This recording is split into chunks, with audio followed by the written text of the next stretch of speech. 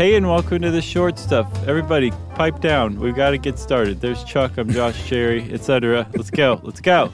Stop laughing. Boy, that's never going to get old, is it? Not to me. Probably to other people, but not me. We're going to start getting emails where people are like, I like short stuff, but I always feel so anxious. Right? Yeah. Well, join the club, pal.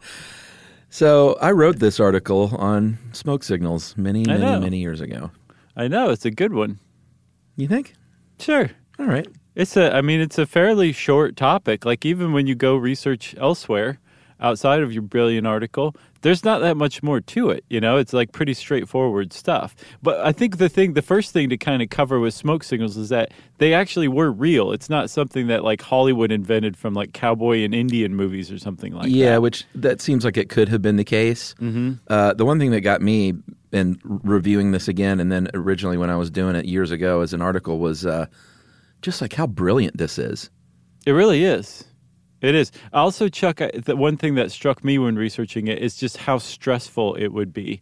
Because if you screw it up, it's not like there's a signal for, wait, let me start over. Well, maybe there was. I hope there was for people like me, for neurotic Native Americans. Yeah, I guess so. All right, so we're talking about smoke signals, which, like you said, they were real, and they are still real. It's not like, you know, there's still smoke and there's still wet blankets. Right, exactly.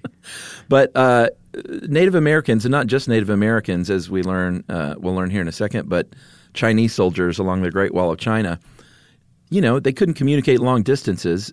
But if you have a big fire with white smoke, you can see that for, you know, 1,000 miles.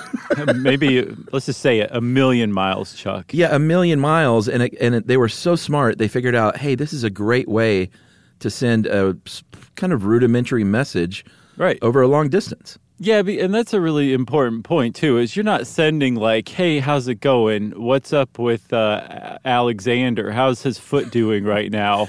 I'll wait for your reply. Alexander the Apache? Yeah, exactly. Or the Chinese soldier. One of the two. Yeah. This is just strictly like everything's okay, or I am here, or please, God, send help. Something really horrible is going down. Like really broad stroke communications that you would need to send over long distances. Yeah, but it could be, I mean, depending on the tribe and what they arranged, because kind of the beauty of smoke signals is it's just puffs of smoke. So you can have it mean whatever you want to mean as long as you all talk about it beforehand, get everyone on the same page, although they didn't have pages. They had smoke. So that you couldn't use that term back then. No, get on the same puff. Yeah, get everyone on the same puff. I'm going to start using that. Yeah. As long as you had everyone together, you could send more complex messages. It's not just like, hey, someone's invading. It could be like, hey, we're really sick over here and could use some help.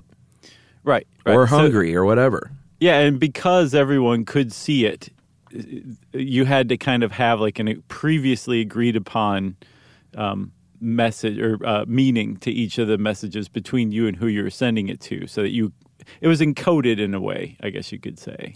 Yeah, and as far as China, on the Great Wall of China, that's kind of a perfect scenario, best case scenario for sending a smoke signal, because it's sort of wide open, and you know you can see it for many, many miles, and they had watchtowers, so you could convey you could string along from one watchtower to the next, and all of a sudden you're sending messages over a few hours, 300-400 miles. Yeah, I saw that the earliest accounts of smoke signals being used is with the Chinese along the Great Wall of China.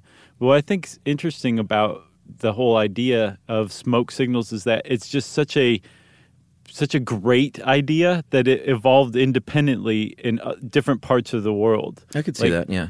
Like with Native Americans, as far as we know, they never had any contact with the Chinese, the book 1421 notwithstanding. But the Native Americans in the Southwest and in the plains were using smoke signals at the same time that the Chinese were, half a world away, just because it's just such a basically good idea. But they were using virtually the same technology. and technique too, you know?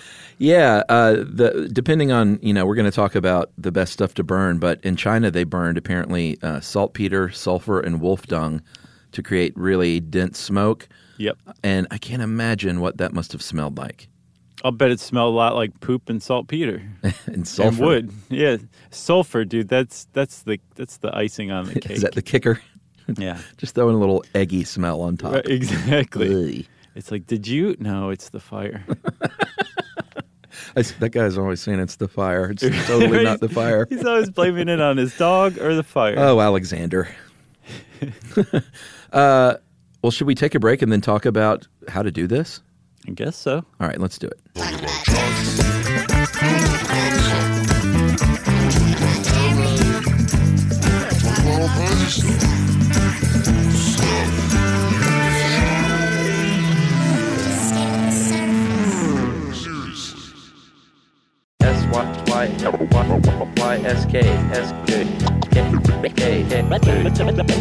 Stuff you should know. Okay, Chuck, we're back. And before we really get to the nuts and bolts of all this, I want to say I also saw a lot of mention of how tribes in North America used mirrors, too, to signal. Oh. And I was like, did they have mirrors? And Yeah, I saw that was my thought. It's like polished mica. Sure. But they used those over long distances as well. And body positions, too. Like you could see how somebody was like standing or sitting or crouching. And that indicated something to other people in their tribe who were, say, like also going through the woods with them, that they had seen something or who they had seen or that there was a bear or whatever, which is pretty ingenious. Yeah, I wonder if they got respect from, and by the way, I'm going to stop using the word settlers. Did you see that email? Mm-hmm. I didn't recall us using the word settlers, did we? Well, I mean, I've said the word settlers a lot over the years, I'm sure. Yeah, but I mean, have we said it recently? I don't know, but it was Okay. just a very nice email. One of those that was Sure. like, oh, I never really thought about it. It was already settled. They weren't settlers. Right. They were, conquerors, Invaders. invaders. Interlopers. Yeah, so I just wondered if the invaders from Europe, if they saw these things. I know that they were always like, these rudimentary savages. I wonder if they ever saw the genius in some of these things. Hopefully. I mean, surely, yeah. I'm sure that there were people who adopted smoke signals after they learned how to do it, like white Europeans who figured it out from watching or maybe even from being taught. They're like smoke signals. We use pigeons. Right. Far more advanced. Get with the times. All right, so this is still relevant today. The Boy Scouts of America still teaches smoke signaling, and it sounds silly to think about, but if you are ever in the woods and you are hurt or injured or lost and alone or, can't get help. Lonely. Just lonely. Need a friend. This is still a way that you can send a message and wilderness people understand if they see three clear wilderness people. Yeah. If they see three distinct puffs of smoke, then that's a signal that says, hey, somebody needs help. Get me out of here. Pretty much. Yeah, that's a universal one. You can also do that with your gun.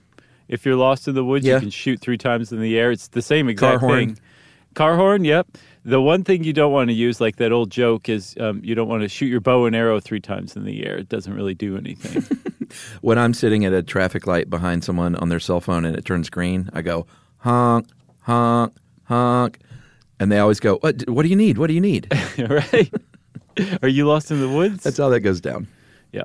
So to do this, first you have to start with a fire, obviously. Mm-hmm. But you have to start with a pretty good fire. You have to let your fire get going to start sending smoke signals because you're going to do your best to smother that fire from time to time repeatedly. Mm-hmm. So you want to get a really good raging fire going that won't easily go out, right? That's step one. Yeah, and part of the being able to see if you want that good, thick, dense white smoke, if you've ever been camping, if you throw greenery on a fire or something that's even a little bit wet, it's going to turn really, really white and thick. And that is sort of after you get your fire going really good, that's when you put on the more green timber and leaves and stuff like that. Or if you're glamping, you have someone do that for you. Exactly.